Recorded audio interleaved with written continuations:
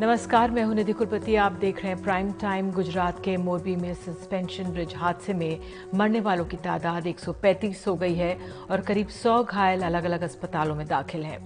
गुजरात सरकार की इस घटना पर दुख जताने के लिए 2 नवंबर को राज्यव्यापी शोक का ऐलान किया गया है। इस बीच आज भी दिन भर बचाव टीमें मोरबी की मच्छू नदी में ये तलाश करती रहीं कि पानी में कहीं कुछ और शव तो नहीं है। हालांकि अब और शवों के होने की संभावना नहीं दिख रही है, लेकिन बचाव टीमें फिर भी कोई कसर नहीं छोड़ रही। इस बीच रविवार शाम को हुए हादसे की गंभीरता से जांच की मांग तेज हो गई है। जो जांच अभी तक हुई है उसमें पुलिस ने 9 लोगों को गिरफ्तार किया है। जिन लोगों को गिरफ्तार किया गया है उनमें पुल निर्माण का ठेके लेने वाली कंपनी ओरेवा के मध्यम दर्जे के अधिकारी, टिकट विक्रेता और सुरक्षाकर्मी शामिल हैं।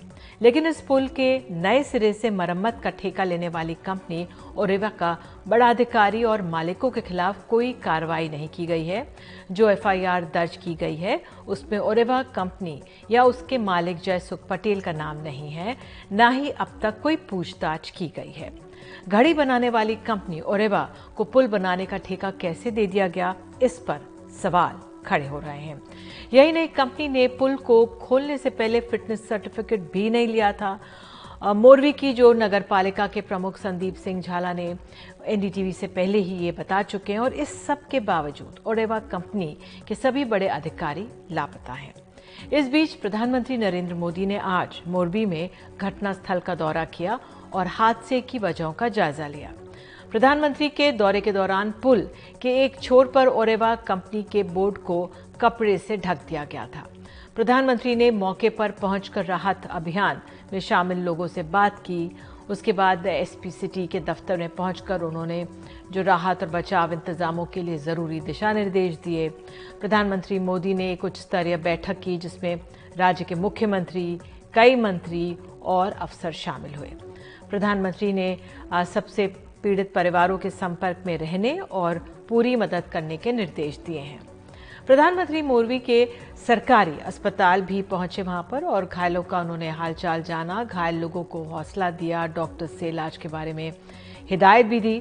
लेकिन खास बात यह है कि प्रधानमंत्री मोदी के दौरे की जानकारी मिलते ही कल से अस्पताल की कायापलट की तैयारी शुरू हो गई थी।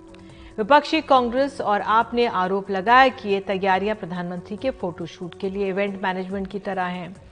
इस सरकारी अस्पताल में काफी संख्या में घायल भर्ती हैं। प्रधानमंत्री के दौरे के दौरान अस्पताल में कोई कमी नजर न आए, इसके लिए आनन फानन में रंग पुताई रात में ही शुरू कर दी गई। एनडीटीवी की जानकारी के मुताबिक इसके लिए 40 पेंटर्स लगाए गए। पुराने वाटर कूलर्स हटाकर नए वाटर कूलर लगाए गए। नई चादरें बिछा दी गईं। इस दौरान अस्पताल में मरीज और उनके तीमारदार परेशान होते रहे। और आपको बता दें, लेकिन अस्पताल प्रबंधन को शायद ये फिक्र ज़्यादा नहीं थी, वो दूसरी तरफ थे, डॉक्टर्स उसकी तरफ देख रहे थे। लेकिन अस्पताल प्रशासन अपने अस्पताल को चमकाने में लगा हुआ था। जो स्टाफ था वो सफाई करता हुआ देखा। हमारे सहयोगी अंकित त्यागी बता रहे हैं कि कैसे प्रधानमंत्री के दौरे से ठीक पहले अस्पताल की सारी कमियों को छुपाने की कोशिश कल रात से कर दी गई थी।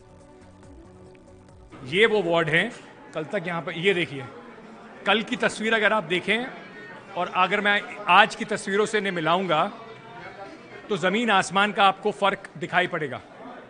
कल जब मैं यहाँ पर आया था तो यहाँ पर लोग चढ़कर स्ट्रेचर पे चढ़ के ये पंखों की सफाई में लगे हुए थे। ये चादरें थोड़ी अलग रंग की थी, आज अलग रंग की हैं। ये जो भाई साहब हैं, मैं आपको एक एक व्यक्ति बताता हूं कल रात को कहा था। ये जो भाई साहब हैं जिनके गले में चोट लगी है, मैं इनसे बात नहीं करूंगा।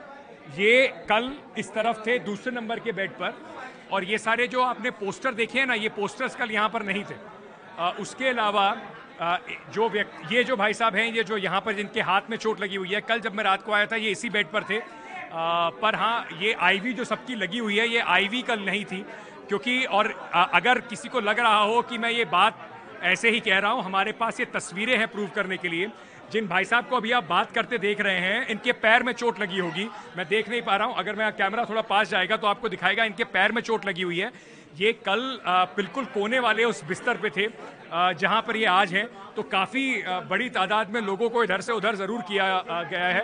वाटर कूलर भी आपको दिखा देता हूं एक बार, जो कल मेरे सामने लगा था। ये जो प्लेटफॉर्म है, ये भी मेरे सामने ही कल बना था, इसकी तस्वीरें हमारे पास हैं। ये पूरा टूटा हुआ था, इस पे यहाँ पे काम चल रहा था। और ये जो वाटर कूलर नया है ये इधर रखा हुआ था बिल्कुल इस कोने पे, इसके डब्बे के साथ, अपने डब्बे के साथ ये वाटर कूलर यहाँ पर इंतज़ाम के लिए रखा गया था, जिसको अब लगा दिया गया है। पानी चल रहा है क्या? ये संकेत मैं आपको एक चीज़ दिखाना चाहता हूँ। ये वाटर कूलर लगा दिया गया है पर इसमें पानी नहीं है। मतलब ये आपको बताता है कि कितनी जल्दबाजी में ये सब इंतज़ाम किए गए हैं कि ये वाटर कूलर तो है पर इसमें पानी नहीं है। अब ये नल दबाए जाएं, पानी यहाँ मिलेगा नहीं। लोग शायद पूछ रहे होंगे कि इससे अच्छा तो पुराना वाला वाटर कूलर था जिससे पानी तो कम से कम निकल रहा था, लेकिन जल्दबाजी में करा गया है तो इसके कनेक्शन जो हैं लगता है मुझे वो नहीं लगाए गए हैं। पाइप जाना था वहाँ तक, ये कल शायद तेज़ गति में काम जो हुआ है उससे कनेक्ट नहीं कर पाए और ये वाटर कूलर में पानी भी नहीं आ रहा है फ़िलहाल। तो अब आप ये समझ लीजिए कि कितना इंतज़ाम जो है, इतना जो बात हो रही है कि सरकार का कितना बढ़िया इंतज़ाम है, उस इंतज़ाम की एक ये भी कहानी है। एक वाटर कूलर नया लग गया है, कुछ दिनों में शायद इसमें पानी भी मिलेगा, पर ठीक है, प्रधानमंत्री के आने के बाद कुछ दिनों तक तो कम से कम इस अस्पताल में कुछ सुविधाएं बेहतर हो ही जाएंगी। आप लोगों की ड्यूटी यहीं पर है? अच्छा, मतलब मैं भी बस ये जानना चाह रहा था कि आप लोगों ने देखा प्रधानमंत्री जी आए थे यहाँ पर? हाँ देखा हमने। आपने देखा? हाँ देखा। क्या बात कर रहे थे प्रधानमंत्री जी? नहीं वो नहीं, हम तो लैब में थे। आप लैब में थे? लैब में थे। हमको आने नहीं दिया, सिक्योरिटी थी हाँ, काफी? सिक्योरिटी ज्यादा काफी थी, हमको ऊपर आने नहीं दिया। आप लोग इसी फ्लोर पे काम करते हाँ हैं? इसी फ्लोर पे काम करते हैं। पानी कैसे पीते हैं आप लोग? पानी हम घर का पीते हैं, यहाँ पे नहीं पानी है। यहाँ अच्छा आता ही नहीं है, घर का आता ही नहीं है। घर से लेते आते क्यों हैं। लगाया नया? वो तो ऐसे ही दिखावा के लिए रातों रात लगा दिए। रातों रात वाटर कूलर लग गया हाँ बिना कनेक्शन का वाटर कूलर? वो तो मालूम नहीं, हमने नहीं देखा है। आप लोग तो अपना पानी घर से ही लाते हैं। घर और से पेशेंट क्या करते हैं जी? क्या कह रहे हैं आप? यहाँ पे कोई सुविधा होती है नहीं है। जब भी हम आते हैं 2 दिन 4 दिन मेरे मासी को लेके, ये सब ये दिखावे के लिए सब लोग करते हैं, बाकी कुछ नहीं होता है। हाँ। ये मोदी पीएम मोदी आ रहे थे ना, उसलिए सब दिखावे के लिए। बाकी यहाँ पे कोई तरह की सुविधा नहीं है, कोई जात की कोई भी तरह सफाई रहती है ऐसी? सफाई नहीं रहती है, बहुत गंदगी फैली होती है, गंदगी बहुत फैली होती है। कोई आप लोग पानी वानी कैसे पीते हैं? पानी बोतल का बिस्लेरी अपना खुद लेके आते हैं? खुद लेके आते हैं, यहाँ नहीं पैसा मिलता है? खर्च के पीते हैं पानी। मेरी मौसी को 2 दिन 4 दिन क्यों वो स्वास्थ्य चढ़ जाता है, हम लेके इधर आते हैं, इधर बहुत गंदगी होती है। इधर बैठ के तुमको पानी भी पीना बहुत तंगी पड़ जाता है, ऐसा होता है। और आपको बता दें कि अस्पताल में जिस तरह आनन फानन में कायम की कोशिश की गई है, उसमें नए वाटर कूलर तो रख दिए गए थे, लेकिन पानी का कनेक्शन जुड़वाना प्रशासन भूल गया था। और फिर अंकित त्यागी की ये रिपोर्ट आप देखिए, और फिर उसके बाद जब शायद प्रशासन ने भी नोटिस किया और एनडीटीवी की इस रिपोर्ट के बाद प्रशासन जागा और वाटर कूलर में कनेक्शन जोड़ दिया गया। मोरबी सस्पेंशन पुल हादसे में जिस तरह से ये सब हुआ, आप देखिए पहले अंकित त्यागी की रिपोर्ट। कुछ देर पहले इसी वाटर कूलर के सामने खड़े होकर मैंने आपको एक रिपोर्ट दिखाई थी कि कैसे ये वाटर कूलर जो नया लगाया गया है वो उसका पानी का कनेक्शन तक नहीं किया गया। इस वाटर कूलर में पानी नहीं आ रहा था। कम से कम चलिए हमारी रिपोर्ट का ये फ़ायदा ज़रूर हुआ कि आनन फानन में प्रशासन ने मोदी जी के जाने के बाद भी इस वाटर कूलर के ये कनेक्शन दिया और इसको पाइप से जोड़ दिया है। तो जो वाटर कूलर अब तक पानी के लिए खुद भी तरस रहा था और यहाँ पर लोग भी तरस रहे थे उसके पानी के लिए, वो अब काम कर रहा है। ये जानकारी देते हुए थोड़ा हर्ष ज़रूर है इस बात का कि चलिए मोदी जी के आने का और हमारी रिपोर्ट का इतना फ़ायदा ज़रूर हुआ कि ये पानी का कूलर अब चल रहा है और यहाँ पर नया कूलर है, तो कुछ दिनों तक लोगों के, मोरबी के सिविल अस्पताल के फर्स्ट फ्लोर पर लोगों के काम ज़रूर आता रहेगा। सहयोगी प्रवीण के साथ अंकित त्यागी, मोरबी, एनडीटीवी। तो मोरबी के पुल हादसे में मरने वालों में ज्यादातर महिलाएं और बच्चे भी रहे। जिन परिवारों पर यह हादसा गुजरा वो जीवन भर इससे उबर नहीं पाएंगे। हमारी सहयोगी तनुश्री पांडे ने पीड़ित परिवारों से बात की है और पीड़ित उनसे बात करते हुए भावुक भी हो रहे हैं, अपना दर्द बताते रहे। मैं आपसे बहुत, सबसे पहली बात माफ़ी चाहूँगी इस वक्त पे मुझे आपके पास आके ऐसे सवाल में आपसे बहुत माफ़ी चाहूँगी, पर बहुत ज़रूरी है कि जिम्मेदारी सरकार उनको सज़ा दे, वो असली मरहम होगा, सरकार उनको सज़ा दे जो जिम्मेदार हैं। आप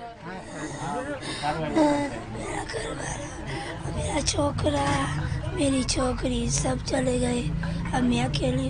एक लड़की लड़का है और इसका पति। अब मैं अकेली वो पूरे करूँ, हम दोनों का कौन सहारा। आप पेट से हैं? तो मैं नहीं गई, चक्कर आ रहे थे इसलिए मैं नहीं गई। मैं वहाँ खड़ी थी। हाँ, मैं खड़ी थी वहाँ, टूटा था अब, और मैं चक्कर आया तो नहीं गई। अब मेरा सहारा कौन, हमारा कौन, हमारा सहारा सब चले गए।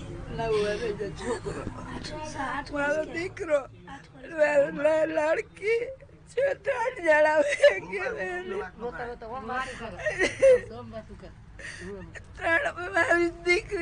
દીકરો મારો મોટો દીકરો તને ગયો, મારી મમ્મી એક મારવા છે, પેટ છે એ નો ગઈ, એ બતાડે ગયા બુઢી ગયા, મારે વયા ગયા બિચારા, એની મમ્મી એના પપ્પા છે, સસરા છે, કોઈ નથી બીજું, સાસુ સસરા છે, મા બાપ છે, બીજું કોઈ નથી। परिवार चला गया, अब किसके सहारे रहूंगी। अब हम दोनों किसके सहारे रहते, हम बेकियाँ लेसी हवे, बीजा बधा वया गया, हमारा घरवाला, छोकरी, हमारा छोकरो बधाई तरण बूढ़ी गया। दीदी बहुत बहुत मुश्किल समय है और मैं आपसे हाथ जोड़ के सबसे पहले माफ़ी चाहूँगी कि मुझे ऐसे समय पे आना पड़ रहा है। हम लोग आपके साथ हैं, हम लोग पूरी कोशिश करेंगे जितना आप लोग को जो भी मुआवजा हो पाए। अगर इस वक्त पे अगर आपकी आवाज़ पूरा देश सुन सकता है, अगर आप कुछ भी सरकार से मांगना चाहेंगी, प्रधानमंत्री यहाँ आए थे, आपका कुछ भी मांग है?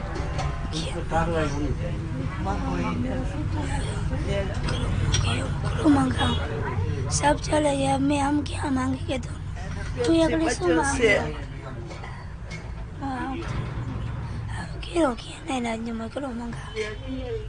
दादा आप भी उस वक्त पे आप इनके जो बच्चे जो गुजर गए, आप उनके दादाजी हैं? दादाजी है, इसका दादाजी। आप भी थे उस वक्त पे ब्रिज पे? नहीं आप नहीं थे। इतनी बड़ी दुर्घटना हो गई। अभी प्रधानमंत्री भी आए हुए थे कुछ ही समय पहले, उन्होंने कहा है कि पूरी जो भी जिम्मेदार है इसके पीछे उनको ज़रूर उनको पनिश किया जाएगा। आपकी कोई भी मांग है, इस वक्त पे पूरा देश आपकी आवाज़ सुन सकता है। माफ़ी चाहूँगी आपसे, इस वक्त पे आना पड़ रहा है, हाथ जोड़ के माफ़ी चाहूँगी दादा, पर कुछ भी अगर आप, क्योंकि ज़रूरी है, सबसे ज़्यादा ज़रूरी है इस वक्त पे कि आगे इस तरीके की दुर्घटनाएं ना हो। आप कुछ कहना चाहेंगे सरकार से, कोई मांग है आपकी? मांग है मदद करो, बीजो करो, मारू तो वया मदद करो, मदद कर, हमारी मदद करना, हमारी मदद करना। आप लोग को कोई भी मुआवजे की जो रकम है वो कुछ भी मिली है अब तक? नहीं, कुछ नहीं मिला। मैं इसका फादर हूँ। आप इनके पिताजी? मैं इसका पिताजी, उसको अभी कुछ नहीं मिला। अभी कोई मुआवजे की रकम नहीं मिला, कोई नहीं मिला। मैं इसका पिताजी हूँ, ये मेरी लड़की है, कोई वस्तु अभी हमको नहीं मिला, ये मेरी बच्ची है। कोई भी जो सरकार से कोई लोग क्या आपसे मिलने आए हैं? सरकार से कोई 3-4 आदमी आ गया, तुम्हारा जैसा कल दूसरा आया था, वो भी पत्रकार ले गया था सब। सरकार से कोई आया दादा? सरकार से कोई नहीं आया। अभी ये आया था सब कांग्रेस वाला था, अभी सब आया था ये कांग्रेस वाला था, उसके आगे 2 आया था, वो कौन था? ये तुम्हारा जैसा था। मैं बहुत एक बहुत ज़रूरी यहाँ पे सवाल है। जो बच्चे थे, जो उनके पिताजी थे, वो क्या काम करते थे, बता सकते हैं आप? ये काम करते, मजदूरी का काम करते थे। और आप लोग घूमने गए थे उस दिन? आप लोग उस दिन घूमने के लिए उस पे गए थे? लड़के को दोनों को घूमने ले गए, इसलिए मैंने यहाँ बैठी थी।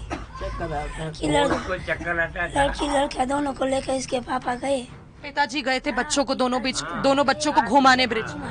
मैं वहाँ बैठी थी, वो तीनों गए फिर पुल ऊपर, और पुल टूटा तो तीनों गिर गए, तीनों मर गए।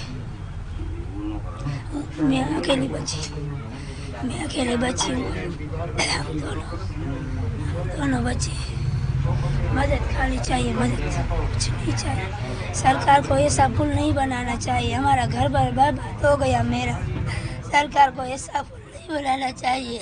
मेरा सब लूट गया, मेरा सब लूट गया। सरकार को ऐसा भूल नहीं बनना चाहिए, मेरा सब चला गया। तो इस बीच मोरबी पुल हादसे पर एक जनहित याचिका सुप्रीम कोर्ट में दायर की गई है, जिसमें मांग की गई है कि सभी राज्य अपने यहाँ ऐसे पुराने और खतरनाक पुलों का सर्वे कराएं ताकि आगे ऐसे हादसे ना हो। सुप्रीम कोर्ट इस याचिका पर 14 नवंबर को सुनवाई करेगा। इस पूरे हादसे से जुड़े अलग अलग पहलुओं पर बात करने के लिए हमारे साथ खास मेहमान हैं। आपको बता दें, अर्जुन मुखवाडिया नेता कांग्रेस हमारे साथ हैं, सौरभ भारद्वाज विधायक आम आदमी पार्टी, आसिफ भामला प्रवक्ता बीजेपी और अजय उम्मत ग्रुप एडिटर अहमदाबाद मिरर हमारे साथ हैं। पहले बामला जी मैं आप ही के पास आऊंगी और पहला सवाल यही है, क्योंकि अपडेट ये है कि जो राजकीय शोक है वो कल है, उसका अनाउंस किया गया कल है। ये डिले क्यों? 4 दिन हो गए, इतना लेट क्यों राजकीय शोक अनाउंस किया जा रहा है? क्या कारण है? मुझे ये ऑडियो बराबर नहीं है, अगर आपने ठीक कराए तो ईयर। अब आप मुझे सुन सकते हैं क्या ठीक से? आप मुझे अब सुन पा रहे हैं? From my phone connected. हम आपको सुन पा रहे हैं, आप क्या हमें सुन पा रहे हैं ठीक से? अब जी जी जी, अभी ऑडियो ठीक है। मैं ये पूछ रही थी, जो राजकीय शोक कल है, मुख्यमंत्री ने अनाउंस किया है, इतना विलंब का कारण क्या है? 4 दिन बाद क्यों? ये इतना विषय गंभीर है, मामला ये मोरबी में जो हुआ है, क्या इतना गंभीर नहीं मानते? क्यों इतना डिले 4 दिन बाद क्यों? देखिए, जो महत्व का विषय है वो मुझे लगता है मुझे यहाँ सबमिट करना पहले जरूरी है। प्रधानमंत्री जी ने कल ही ये सिद्ध किया और कल ही उन्होंने ये जाहिर किया कि ये दर्द उनके लिए बहुत ही भीतर तक गया है और आज उनके जाने से 2 चीजें सिद्ध हो रही है। एक तो कि मोरबी की जनता को ये बताने के लिए कि वो उनके साथ हैं, उनके भीतर उनके बीच है। आवाज का एको सुनाई दे रहा है। I don't know, there some problem with your audio. दुरुस्त कर देते हैं। If you can put that in place please. I can't, I am getting echo and bouncing it back. Is it okay now please? आप बिल्कुल ठीक, आप जी बोलिए। सो 2 चीजें सिद्ध होती है। एक तो कि भाई मैं आपके दुख में, इस दर्द में आपके संग शामिल हूं, और दूसरा ये दर्शाने के लिए कि हर वो व्यक्ति जो गलत में इन्वॉल्व है, चाहे वो किसी भी कोताहियों या नेग्लिजेंसेस में इन्वॉल्व है, उनको सजा मिलेगी, चाहे वो कितना भी बड़ा हो या कोई भी हो। नहीं, तो आप कह रहे सिद्ध है, लेकिन सिद्ध कैसे? किस बात से सिद्ध है? जो FIR हुई है उसमें नाम नहीं है कंपनी तक का जिसको ठेका दिया गया, ठेका किस आधार पे दिया गया, किस कंपनी को दिया गया, कौन लोग हिरासत में लिए गए, फिटनेस सर्टिफिकेट नहीं है, तो क्या सिद्ध हो रहा है इससे? देखिए, ये मेरा मीडिया के हमारे मित्रों से यही कहना है कि हर चीज पर हम कंक्लूजन तुरंत कर देते हैं। आपने देखा कि 2 घंटे के भीतर 9 FIR फाइल। यदि आपको लग रहा है कि उचित नहीं है तो कल प्रधानमंत्री स्वयं राजभवन में एक उच्च स्तरीय बैठक ली है, उस पर तमाम चीजों का जायजा लिया जा रहा है और इसका ये कोई डन एंड शट केस नहीं है। खुद स्वयं जब प्रधानमंत्री जाते हैं तो उसके भीतर जो तमाम जांच है, आपको ऐसा लग रहा है कोई भी जो दोषी है वो नहीं बच सकता है? बामला जी ठीक है, ये पूरा मामला सुप्रीम कोर्ट गया है, प्रधानमंत्री जाते हैं, आप स्क्रीन पर देखिए, जो अरेवा ग्रुप का वो है उस पर कपड़ा लगा दिया जाता है कि कोई देख ना पाए, प्रधानमंत्री की नजर पे वो ना आए। प्रधानमंत्री जाते हैं, रातों रात अस्पताल को, नहीं बामला जी, रातों रात अस्पताल को चमका दिया जाता है। आप ये बात सुनिए, क्योंकि प्रधानमंत्री जानते हैं, वो एक चीफ मिनिस्टर भी रह चुके हैं, प्रधानमंत्री वो जानते हैं कि एक सिविल अस्पताल, सरकारी अस्पताल की क्या हालत होती है। ये दिखावा क्यों कर रहा था जो लोकल प्रशासन है? क्या कारण था जो रातों रात अस्पताल को चमकाया गया? करते हैं, देश का प्रधानमंत्री हो, मुख्यमंत्री हो, जब ये इस किस्म के जब अस्पतालों हो या कोई ऐसे जगहों पर जाते हैं तो इस किस्म की जो योजना अपना काम करती है। बट आप जो है, मेरा कहने का मतलब ये है, आप ये बातें ये बहुत संवेदनशील डिबेट है। हमें यहाँ पर कुछ ऐसी बातें नहीं करनी चाहिए जिससे जो पीड़ित है उनके जख्मों में नमक झेलने का। बिल्कुल बामला जी, बिल्कुल बामला जी, क्यों हम ऐसी और अन्य विरोधी संवेदनशील उनका हमें ऐतराज नहीं है, लेकिन यदि मीडिया भी इस किस्म के प्रश्न उठाएगा, देखिए आज हम उनके लिए क्या बेहतर कर सकते हैं। ये जो गिद्ध है जो गलत खबरें फैलाकर जो है इश्यू और नैरेटिव को हटाना चाहते हैं, वो उसमें कम से कम हम जैसे जिम्मेदार लोग, आप जैसे जिम्मेदार चैनल लोग ऐसा कहकर उन पे नमक झड़ने का काम न करें। मेरी आपसे ये विनती है। बिल्कुल बामला जी, आप ये बताइए क्या नैरेटिव, ठीक है, आप बताइए आपकी आपत्ति क्या है, क्या नैरेटिव हमने ऐसा बता दिया जिसमें नमक छिड़के, क्योंकि हम तो मरहम ही लगाना चाह रहे हैं और हम ये चाह रहे हैं कि ऐसी कभी हादसा कभी ना हो हमारे देश में, और इससे ये नजीर बने ऐसे कदम उठाए जाए कि उन्हें इसका कंसर्न है। कल आपने स्वयं देखा, उन्होंने कहा कि ये जख्म मेरे को बहुत गहरी चोट पहुंचाया है, और कल से ये हम देश के प्रधानमंत्री जी, मुख्यमंत्री, पूरा प्रशासन लगा हुआ है 150 के ऊपर लोगों की जानें बचाएगा। ये किसी ने एहसान नहीं किया है। गुजरात ने हमेशा भारतीय जनता पार्टी के संग खड़ा रहा है और आदरणीय मोदी जी के संग खड़ा हुआ है, तो मोदी जी उन्हें मायूस नहीं होने देंगे। मैं आपको इस बात का आश्वासन दिला सकता हूँ। ठीक है, आपका आश्वासन अर्जुन मोटवाडिया आपको लेकर आएंगे। कानून उन्हें नहीं बख्शेगा, चाहे आप लोग कोई बात करें। बहुत जरूरी है ये आश्वासन। बिल्कुल, आज लोगों को शर्म आनी चाहिए कि ये दुख और पीड़ा का वक्त है। इस पीड़ा में हमें सिर्फ और सिर्फ परिवार के जन के संग उनके बीच में खड़े रहकर उनकी परेशानी और पीड़ा को कम करने की कोशिश करनी चाहिए, न कि ये बातें कि वहां रंग नहीं लगा है या कूलर नहीं लगा है या ये योजना नहीं है, वो ये सब होते रहेगा, ये दुश्मन है, ये होता रहेगा। लेकिन आज ये तो अच्छा होना बामला जी, इस बहाने एटलीस्ट सरकारी अस्पताल को संकेत है कि वो बामला जी देखिए, आप मौलवी को कि मैं आपके संग, आपके परिवार के संग खड़ा हूं। आप इतना आवाज क्यों उठा रहे हैं? मैं तो कह रही हूँ बहुत अच्छा हुआ प्रधानमंत्री के आने की वजह से सरकारी अस्पताल में एटलीस्ट वाटर कूलर मिल गया। वहां पे जो नर्सेस डॉक्टर्स है वो कह रहे पानी नहीं है, जो मरीज आ रहे हैं चलते रहेंगे। देखिए ये विषयों का महत्व जरूर है, लेकिन इस वक्त पर जब कहीं, क्योंकि हम अपना हेल्थ बजट कम कर देते हैं ना सर। कोई बात नहीं, बहरहाल आपका जो गुस्सा है वो भी जायज है। मुझे बताया जा रहा है सौरभ भारद्वाज जी कुछ कहना चाह रहे हैं। राजनीतिक रोटियां सेक रहे हैं, लेकिन चैनल राजनीतिक रोटियां कहां से सेक रहे हैं? ठीक है सौरभ आप बोलिए जी, फिर मैं अर्जुन जी के पास निधि जी मैं 2-3 विषयों पे बात रखना चाहता हूं। आपने जिस माँ का दर्द दिखाया, बहुत धन्यवाद करता हूं आपके चैनल का कि पहली बार इस हादसे के पीड़ित को टीवी पे दिखाया गया और उसके छोटे छोटे बच्चों की हत्या इस पुल पे हो गई, क्योंकि पुलिस ने भी हत्या का ही मुकदमा दर्ज किया है। और आप सोचिए उस माँ के दर्द का, वो कितने सीधे साधे लोग हैं, इतने सीधे सच्चे लोग हैं, उनको ये भी नहीं पता कि हमें सरकार से क्या मांगना है, हमें क्या गुस्सा करना है, नहीं करना। इतने सीधे लोग हैं और उन सीधे लोगों के बच्चे इस पुल से डूब के मर गए 6:30 बजे परसों शाम को, और 7:30 बजे से भारतीय जनता पार्टी के नेता, जिसमें प्रीति गांधी और कई सारे बड़े बड़े भारतीय जनता पार्टी के लोग हैं, वो ट्विटर पे 2 साल पुरानी वीडियो डाल के कह रहे हैं ये जो लोग मरे हैं, जो छोटे छोटे बच्चे मरे हैं, ये खुद ही जिम्मेदार है अपनी मौत के। इसके अंदर कोई सरकार जिम्मेदार नहीं है, कोई कॉन्ट्रैक्टर जिम्मेदार नहीं है, ये लोग खुद जिम्मेदार हैं। आप सोचिए, हमारी संस्कृति में कोई बुरे से बुरा आदमी होता है, अगर गुजर जाता है तो उसका नाम नहीं लेते, क्योंकि वो अपने आप का बचाव नहीं कर सकता।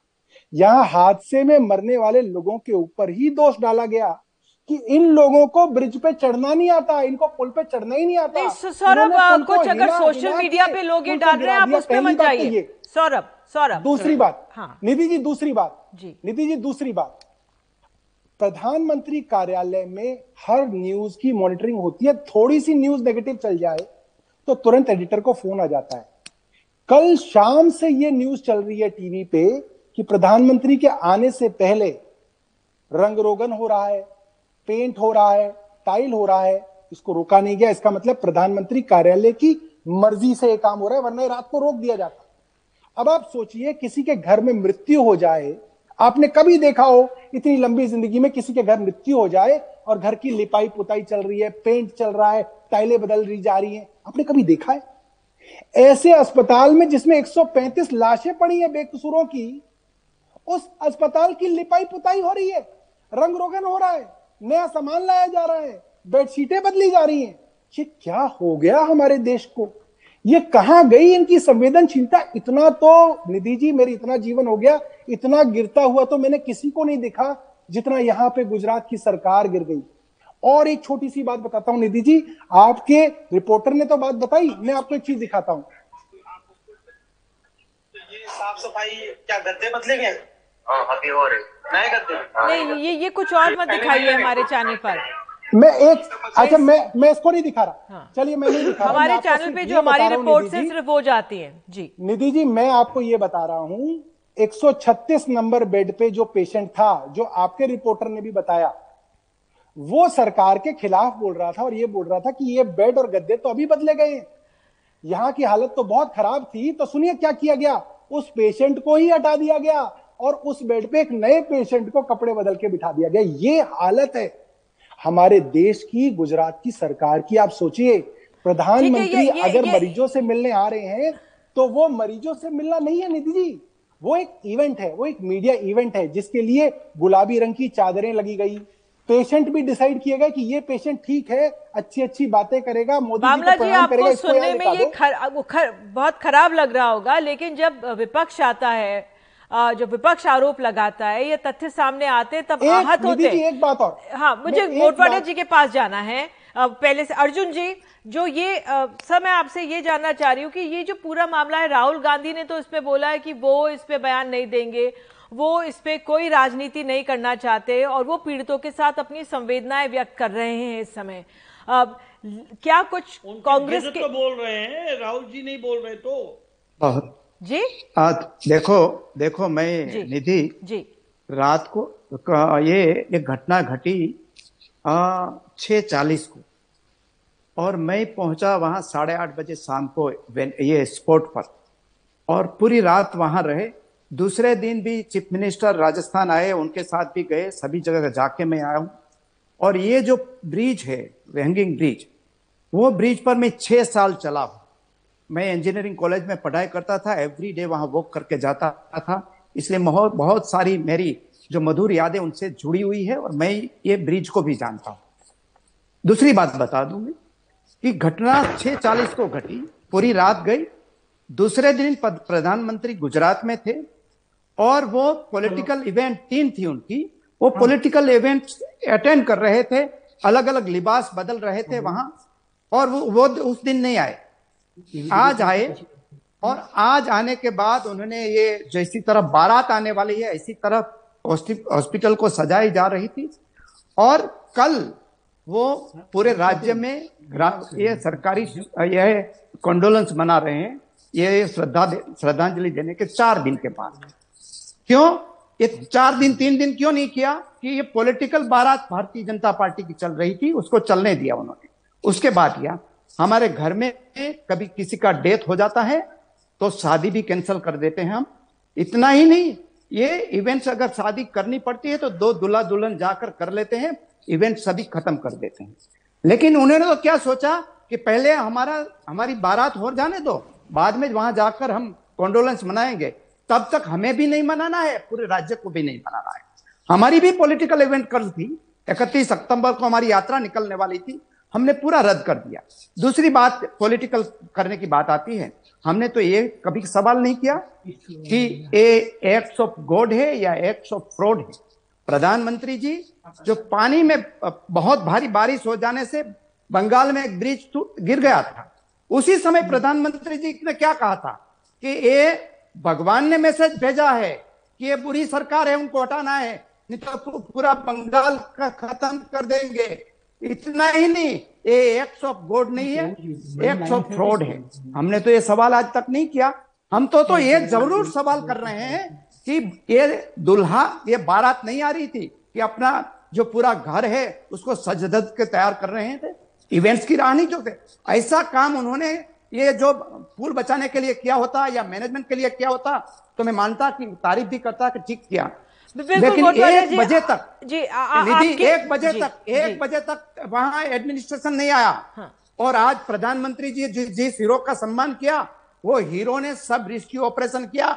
मैं उस समय खुद वहां था और सैकड़ों युवा जो खास करके बीजेपी को जिसके पीछे लगे रहे, ये मकरानी भाई और मुस्लिम भाई वहां थे, युवा थे, उन्होंने सबको बचाया। सब लोग उनकी तारीफ कर रहे हैं, आज उसका सम्मान कर रहे हैं। लेकिन मैं पूछता हूं कि पूरा एडमिनिस्ट्रेशन उस समय पॉलिटिकल रैली मोरबी में करने के लिए बिजी थी। एक ही काम ये सरकार का कि मंत्री हो, CR पाटिल हो, अमित शाह जी हो, PM हो, सबकी रैली किया करो एडमिनिस्ट्रेशन के थ्रू, उसके बीजेपी को वर्कर को नहीं करना है। ये इवेंट्स मैनेजमेंट को जनता साफ कर देगी। ठीक है, आपका ये इवेंट मैनेजमेंट, मैं मानता हूं। उम्मत जी अब अजय उम्मत, ठीक है सर, अजय उम्मत को अब लेकर आते। आपने सबको सुना और वाकई में ये चुनावी राज्य भी है और इतनी ऐसी गंभीर घटना घट जाती है, बहुत दर्दनाक घटना घट जाती है और सरकार ने भी इसमें एक 5 सदस्यीय कमेटी बना दी है। ऐसा नहीं है, उस पर भी जांच हो रही है, सरकार कह रही है कि हम जांच कर रहे हैं, समीक्षा कर रहे हैं। आपके जहन में क्या सवाल, वहां पे जो लोकल लोग हैं वो आज क्या कह रहे हैं? हो गए हैं 3 दिन अब। निधि अजय उम्मत को बोलने दीजिए जी। हाँ निधि, मैं आपको बताऊं कि 2 दिन से एक ही सवाल है कि आप ये चौकीदार को और टिकट डिस्ट्रीब्यूटर को क्यों पकड़ रहे हो और बड़ी मछली जो कॉर्पोरेट हाउस है उसके मालिकों को क्यों नहीं पकड़ रहे हो। ये आज हर एक अखबार की हेडलाइन यही थी कि बड़ी मछलियां जो है निकल गई है। मैं आपको एक डेवलपमेंट बताना चाहता हूं और ये बातें रिपीट नहीं करना चाहता हूं। आज ये डेवलपमेंट हुआ है कि प्राइम मिनिस्टर के आने के बाद उन्होंने जो रिव्यू कमेटी की मीटिंग ली, उसके बाद ये डेवलपमेंट हुआ कि कोर्ट में जब प्रोसिक्यूशन ने बात की तो प्रोसिक्यूशन ने ये बताया पहली बार ऑन रिकॉर्ड कि ये ब्रिज जो है इसमें रिपेयरिंग नहीं हुआ है, सिर्फ 27 लाख रुपए में सिर्फ प्लेटफॉर्म जो है वो बदले गए हैं। और प्रोसिक्यूशन ने कोर्ट को यह भी बताया कि किसी भी ब्रिज का अगर आपको शुरू करना है तो उसके लिए गुजरात में प्रोसीजर है कि गुजरात इंजीनियरिंग रिसर्च इंस्टीट्यूट से एक परमिशन लेनी चाहिए। ये परमिशन इस कंपनी ने नहीं ली है। पहली बार पुलिस ने कोर्ट के सामने इस कंपनी के बारे में कंप्लेन करते हुए कहा कि इन्होंने केबल नहीं बदले हैं, इन्होंने सिर्फ फ्लोर चेंज किया और फ्लोर में भी 3 की जगह 4 लेयर लगा दिए एल्यूमिनियम के, जिसकी वजह से इसका वेट बढ़ गया। और जो केबल जो थे उसमें जंक लगा हुआ था और वो जो पुली थी वो पुली भी नहीं बदली थी। और उन्होंने फॉरेंसिक साइंस लेबोरेटरी का पूरा रिपोर्ट लगाया और उन्होंने कहा कि ओवरलोडिंग और ओवरवेट की वजह से सस्पेंशन ब्रिज टूटा है। इसका स्ट्रक्चरल ऑडिटिंग जो करना चाहिए था वो भी नहीं किया है। तो पहली बार ये सिग्नल मिल रहा है कि पुलिस जो है अब ओरेवा कंपनी के मालिकों की तरफ पहुंच रही है, क्योंकि अभी तक उनको बचाने की कोशिश की जा रही थी, ऐसा सभी अखबारों में चैनल में आ रहा था। लेकिन आज दोपहर के बाद प्रेशर बढ़ा है और कोर्ट में ये मामला आया है और FSL का रिपोर्ट भी आया है। तो मैं चाहता हूं कि अब जो है जिनकी डेथ हुई है उनको शायद जस्टिस मिलेगा। ये बहुत अहम बात आप बता रहे हैं, बहुत अहम आप बात बता रहे हैं कि किस तरह से सिर्फ 27 लाख खर्च किए गए, क्योंकि कल तक ये आ रहा था 2 करोड़ रुपए खर्च हो गए हैं। और जिस तरह हो रहा था जी, अभी तक बचा हो रहा था निधि। आज पहली बार पुलिस ने कोर्ट में जाके DYSP ने और प्रोसिक्यूशन एडवोकेट जो था गवर्नमेंट एडवोकेट, उसने कंपनी के सामने बयान दिया है। तो मुझे लगता है कि प्राइम मिनिस्टर के आने के बाद ये एक चेंज हुआ है, क्योंकि ये चुनाव का माहौल है गुजरात में और भारतीय जनता पार्टी कभी ये चांस नहीं लेना चाहेगी कि उनके ऊपर ये ब्लेम आए। इसलिए आपने देखा होगा कि PM गए तब वो PM अगर हैं और बैकग्राउंड में ओरेवा कंपनी का फोटो भी ना दिखे, इसलिए वहां पर वो चद्दर बिछा दी गई थी। और अभी मुझे लगता है कि PM ने जो रिव्यू मीटिंग ली उसमें SP से लेके DG BG सब हाजिर थे और उन्होंने ये कहा है कि भाई एक्शन लेना पड़ेगा। तो मुझे लगता है अब शायद एक्शन आएगा। बिल्कुल, ये बहुत अहम है। अगर प्रधानमंत्री के दौरे का ये इतना बड़ा असर हो जाए, ये अपने आप में इसी की जरूरत है। हालांकि जो लोकल प्रशासन है वो पहले बचाव में लगा हुआ था, हालांकि वो भी दबाव में ही कर रहे होंगे। आसिफ, मामला, मेरे पास समय अब कम रह गया, आपको लगता है ये मामला ऐसा है इस पे अब वाकई में नजीर साबित होगा और उसके बाद एक ऑपरेशन SOP साबित हो जाएगा हमारे तमाम टूरिस्ट स्पॉट्स के लिए, हमारे हॉस्पिटल्स के लिए कि क्या क्या प्रोटोकॉल होना चाहिए? आप प्रधानमंत्री ने तो एक तरह से हरी झंडी दे दी है एक्शन के लिए। देखिए, यकीनन मोरबी को इंसाफ मिले, प्रधानमंत्री जी ने ये स्पष्ट किया है अपने जाने से, वहां रहकर तमाम चीज़ों का जायजा लेने से। मैं सहमत हूं हमारे जो मित्र जो बात कर रहे थे इसके पहले कि भाई यकीनन कुछ कोताहियां कमी हुई होगी, उसमें कोई तो राय नहीं है और हमने उससे परहेज भी नहीं करना चाहिए या उससे मुंह फेर कर हम हकीकत के सामने नहीं जा सकते। तो उसको रखते हुए जो है फैक्ट फाइंडिंग कमेटी का गठन हुआ है। बाबला जी, यहाँ पे कोताही शब्द का इस्तेमाल नहीं कर सकते, यहाँ पे कोताही शब्द का इस्तेमाल नहीं कर सकते सर, क्योंकि नहीं सुनिए ना, क्योंकि प्रश्न मिला तो मैं इसका जवाब तो दूंगा ना। नहीं आप ये देखिए ना, क्योंकि प्रधानमंत्री तक ने इसको इतनी गंभीरता से लिया है। चीज जो है सर्टिफाई करेगी, क्लैरिफाई करेगी उस पूल पर को जो फिटनेस सर्टिफिकेट दिया गया और किस आधार पर दिया गया, उस कितने लोगों को जांच चाहिए और कितने गए थे।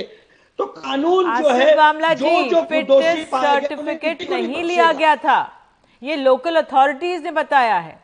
लेकिन लोकल अथॉरिटीज में सवाल ये है कि 3 दिन तक 4 दिन तक जब ये खुला हुआ था, नेहा जी ये जांच या खत्म नहीं हो रही है, ये आगाज है, अब आगे आगे देखते जाइएगा। मैंने कहा कि गुजरात की जनता को भारतीय जनता पार्टी मायूस नहीं करेगी। ठीक है मोटवाडिया जी, क्या आप प्रधानमंत्री के दौरे का असर जो अजय उम्मत ने बोला है, मैं बता दूं, आज ही एक जो भारतीय जनता पार्टी के बड़े सीनियर नेता, फॉर्मर अर्बन डेवलपमेंट मिनिस्टर और deputy chief minister Nitin Patel ने ही कहा कि ब्रिज की ओनरशिप है वो गवर्नमेंट की है, मेंटेनेंस के लिए म्यूनिसिपैलिटी को दिया गया था और इसके लिए वो सरकार की पूरी जिम्मेदारी है, खुद ने स्वीकार किया है। दूसरी, ये कॉन्ट्रैक्टर कंपनी है, उसको विदाउट टेंडर दिया गया था। दूसरी बात कर दूं, उसका सुपरविजन, कंप्लीट सुपरविजन है वो म्यूनिसिपैलिटी कर रही थी। म्यूनिसिपैलिटी के प्रेसिडेंट ने खुद ने कहा कि हम दिवाली की गिफ्ट ये रिनोवेटेड ब्रिज के रूप में मोरबी की जनता को दे रहे हैं। अगर वो गिफ्ट देने की क्रेडिट लेते हैं तो उनकी जिम्मेदारी भी बनती है कि ये हादसा ना हो, उनके लिए भी उनको इंतजाम करना चाहिए था, क्योंकि इंतजाम ये ओनरशिप उनकी थी। लेकिन उन्होंने कुछ नहीं, सिर्फ ये कहा कि हमने ये रिनोवेटेड ब्रिज है वो बना के मोरबी को दे दिया और उसके बाद 100 आदमी की कैपेसिटी थी, उनकी जगह 375 लोगों को जाने दिया और सबको मरने दिया। लेकिन हमारी कोई, बोलते हैं कि हमारी कोई जिम्मेदारी नहीं, ये कभी नहीं चल सकता। ये जो अर्बन डेवलपमेंट मिनिस्टर है उनकी जिम्मेदारी है, जो खुद चीफ मिनिस्टर है, यह म्यूनिसिपैलिटी के चीफ ऑफिसर और जो प्रेसिडेंट है उनकी जिम्मेदारी है कि जो ओनर, ये जिसकी ओनरशिप आज के दिन में उनको वेस्ट हुई है, लेकिन किसी ने पर जिम्मेदारी नहीं, सिर्फ कॉन्ट्रैक्टर कंपनी अकेली पर। क्या उसके इंजीनियर नहीं थे म्यूनिसिपैलिटी के पास? उन्होंने क्यों नहीं करवाया?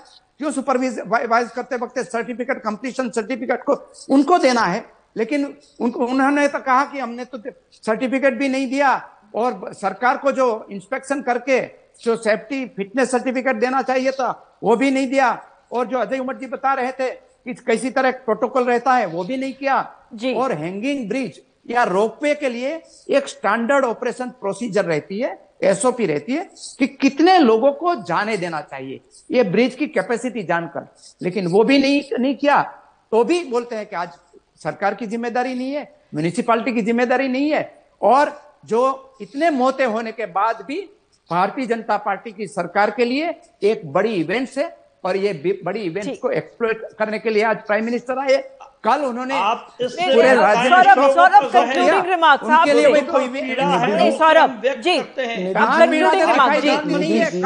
परिवार निधि जी, मैं ये कहना चाहता हूं, जिस प्रदेश के गुजराती भाइयों ने नरेंद्र मोदी जी को मुख्यमंत्री बनाया 3 बार, प्रधानमंत्री बनाया 2 बार, उस प्रदेश के छोटे छोटे गोद के बच्चे नदी में डूब के मर गए और उसके अगले दिन प्रधानमंत्री गुजरात में पॉलिटिकल इवेंट कर रहे हैं, सुबह से शाम तक इवेंट कर रहे हैं, उसके अगले दिन इवेंट कर रहे हैं।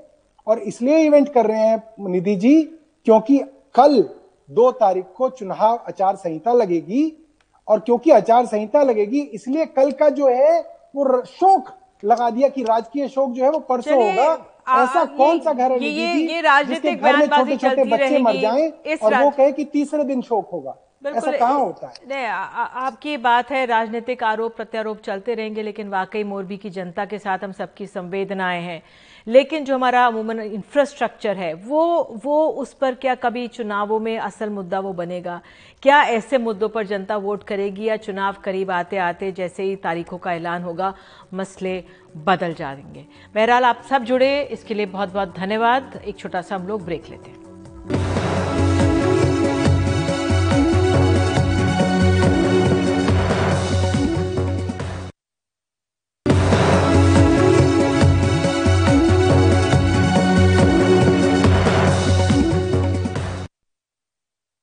महंगाई के मोर्चे पर गंभीर चुनौतियां बनी हुई हैं। आम जनता आम जरूरत की चीजों की कीमतें बढ़ने से काफी परेशान है। सरकार भी इस मुद्दे पर माथापच्ची कर रही है।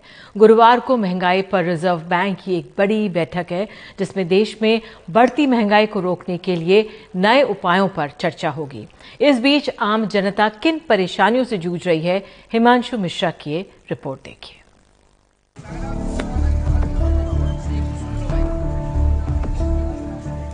दिल्ली की सब्जी मंडियों में महंगाई का असर हर तरफ दिखाई देता है। पालक, मेथी से लेकर तोरी और मटर तक काफी महंगे रेट पर बिक रहे हैं। बढ़िया वाला पालक कितने रेट का है? 50 रुपए का। 50 रुपए किलो है? हाँ जी। पर ये साग इतने महंगे क्यों हो गए? महंगे बारिश की वजह से, माल मतलब बाहर से कम आएगा तो महंगा है, और जब ज्यादा सर्दी पड़े लगे तो फिर हो जाएगा। अच्छा, और मेथी का क्या रेट है? मेथी 40 रुपए 50 रुपए किलो बढ़िया है। तो एक हफ्ते पहले पालक का क्या रेट था? एक हफ्ते तो 100 रुपए 80 रुपए 60 रुपए रहा। ओखला मंडी में मंगलवार को मटर का रेट 100 से 120 रुपए किलो रहा। तोरी अब भी 60 रुपए प्रति किलो बिक रही है, जबकि अदरक की कीमत पिछले एक हफ्ते में 40 रुपए महंगी होकर 100 रुपए प्रति किलो तक पहुंच गई है। निहाल, ये मटर का रेट पिछले 2-3 दिन में क्या रहा? 120 था, अब 100 हो गया जी। अब और कम कीजिए, ज्यादा ही हो रहा है, समझ लो बढ़ ही रहा है जी। एक हफ्ते में इसमें 40 रुपए किलो का उछाल आ गया। हाँ। माल कमती आ रहा है और भाड़ा इतना ज्यादा हो चुका है, जो कि ट्रांसपोर्ट का जो कि भाड़ा ज्यादा महंगा हो रहा है, माल पे महंगाई आ रही है। ओखला मंडी में टमाटर की खुदरा कीमत 3 दिन पहले 50 रुपए प्रति किलो थी, जो मंगलवार को घटकर 40 रुपए प्रति किलो हो गई। लेकिन देश के 38 शहरों में टमाटर पिछले एक महीने में 10 रुपए प्रति किलो या उससे ज्यादा महंगा हुआ है। ओखला मंडी में सब्जी खरीदने आए ग्राहक परेशान हैं। सब्जियां ऊंची कीमत पर बिक रही हैं। उनका किचन का बजट बिगड़ गया है। अभी 20-100 रुपया लेके घूम रहे हैं, कहाँ सस्ता मिलेगा तो लेंगे, है ना। 60 रुपया से नीचे तो है ही नहीं कोई सब्जी। 10 परिवार है, खर्चे चलाना तो बड़ा मुश्किल है आजकल। और तेल देखिए 350 रुपया के मिल रहा है 2 किलो, तो कहाँ से खाएंगे? पूरा खर्चा नहीं हो रहा है आजकल के। खर्चा बढ़ गया, कमाई है ही नहीं, खर्चा बढ़ गया। कौन सी सब्जी महंगी हुई है, मतलब जो आप खरीदते थे? ये हरी सब्जी सभी महंगी है, कोई 60 रुपए से नीचे ही नहीं है। अच्छा। शिमला मिर्च 80 रुपए किलो है आज, और अब से पहले मैंने लिया था 40 रुपए किलो। और हरी सब्जी कोई भी करेला थे 20 रुपए किलो 30 रुपए किलो, आज वो भी 40 रुपए से नीचे नहीं है। 40-50 थोड़ा सही है तो 60, उसको भी इतना महंगा दे रहे हैं। पालक 20 रुपए में 1 किलो आता था, वो भी 40 रुपए से नीचे का नहीं है 1 केजी। अगर थोड़ा साफ सुथरा देख के लोगे तो वो भी 50-60। दरअसल महंगाई दर पिछले एक साल में काफी ज्यादा बढ़ी है, जिसका असर देश भर की सब्जी मंडियों में दिख रहा है। सितंबर 2021 में खुदरा महंगाई दर सिर्फ 4.35% थी, जो सितंबर 2022 में बढ़कर 7.41% हो गई। सब्जियों की कीमत पिछले एक साल में 18.05% महंगी हुई है। दलील ये दी जा रही है कि हाल की बारिश में कई फसलें खराब हुई हैं और पेट्रोल डीजल महंगे होने से ट्रांसपोर्टेशन का खर्च बढ़ा है। ये पिछले साल से तो इस साल बहुत ज्यादा महंगी हो रही है। इस समय तो सस्ता हमें मिलता था, इस समय तो काफी सस्ता मिल जाता। हरी सब्जियां तो हमेशा सस्ती मिल जाती थी। इस टाइम तो पैदावार 30 रुपए मिल जाती थी, यहाँ आके हमको 30 मिल जाती थी। लेकिन अब तो सीधे 60 बोल रहे हैं, 80 बोल रहे हैं। पालक का भी उसने 50 रुपया की 2 गड्डी दे रहा है। हमने कहा किलो लगाओ, 50 का तो नहीं लगा रहा है। हमें दरवाजे का रेट यहाँ का कोई फर्क नहीं है। यहाँ पे इसमें बहुत ज्यादा महंगा कर रखा है। पालक 50 रुपया दे रहा है, बताओ। अब महंगाई नियंत्रित करने में आ रही चुनौतियों की समीक्षा के लिए 3 नवंबर को आरबीआई की मॉनेटरी पॉलिसी कमेटी की एक अहम बैठक हो रही है। अब महंगाई के मोर्चे पर बड़ी होती चुनौती से निपटने के लिए रिजर्व बैंक ऑफ इंडिया के गवर्नर ने गुरुवार को मॉनेटरी पॉलिसी कमेटी की एक महत्वपूर्ण बैठक बुलाई है, जिसमें महंगाई को नियंत्रित करने के नए विकल्पों पर चर्चा होगी। अब देखना महत्वपूर्ण होगा कि महंगाई पर काबू पाने के लिए रिजर्व बैंक ऑफ इंडिया के गवर्नर आने वाले दिनों में क्या बड़े फैसले करते हैं। दिल्ली से प्रेम सिंह के साथ हिमांशु शेखर, एनडीटीवी इंडिया।